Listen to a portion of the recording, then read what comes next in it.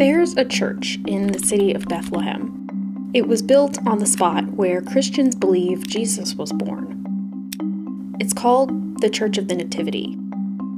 If you consult UNESCO's list of World Heritage Sites or ask travel expert Rick Steves, both will tell you that the church is in Palestine. But when a question about the church's location came up during a round of Jeopardy in January 2020... Built in the 300s AD, the Church of the Nativity. What is Palestine? No. What is Israel? That's it.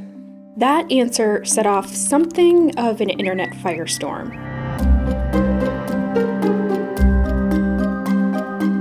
That's because what you call this land, and who controls it, is at the center of a decades-long conflict between Israelis and Palestinians. But more recently, there is also a third group that is becoming more and more influential here and throughout the Middle East: American evangelical Christians.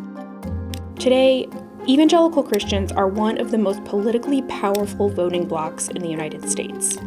And in the Trump administration, they've been given unprecedented power. They've turned support for Israel and hostility towards its enemies into core tenets of conservative ideology. And a big part of those policies is rooted in how they interpret the Bible.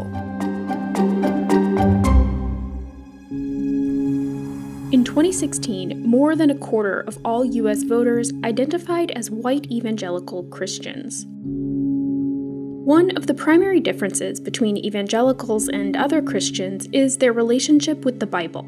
Conservative evangelicals believe that the Bible is literally true. Sarah Posner writes about religion for a bunch of different publications. Many of them believe that the Bible is sort of this prophetic roadmap for modern life, that events described and prophesied in the Bible will become true. The Bible is the most historically accurate book ever penned. The Bible is the one book that dares to predict the future with 100% accuracy. For evangelicals, the most important of the Bible's prophecies is the second coming, when Jesus will return to earth. The Bible doesn't say when this will happen, but it does say where. This is Jerusalem. World history as we know it is going to end right here. Greg Laurie is an evangelical preacher, one of several who meet regularly to advise President Trump. They are the leaders of megachurches with tens of thousands of members.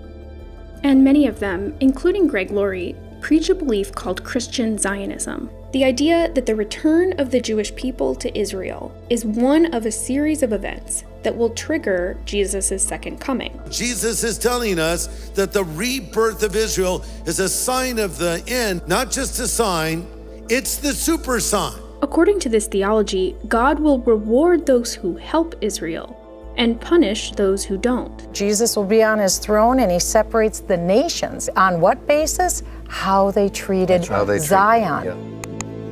Let's back up. After the Holocaust, the UN divided up the then British territory of Palestine, home to more than 1 million Arabs, into 2 states, giving Jews who had been persecuted in Europe a homeland. Over the next few decades, Israel fought multiple wars with its Arab neighbors and seized much of the land that had been originally set aside for Palestinians. Evangelical Christians see that as a fulfillment of biblical prophecy. It happened exactly as foretold. It was a miraculous act of God. They own that land and they own that city.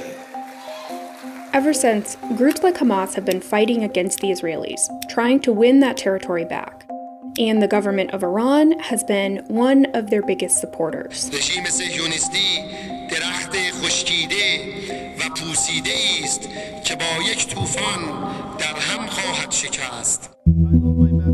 That's part of the reason Iran plays such an important role in evangelical beliefs about the present state of the world and the future. According to Christian Zionism, if the US wants to be on the right side of biblical prophecy, they need to do everything possible to protect Israel and punish Iran.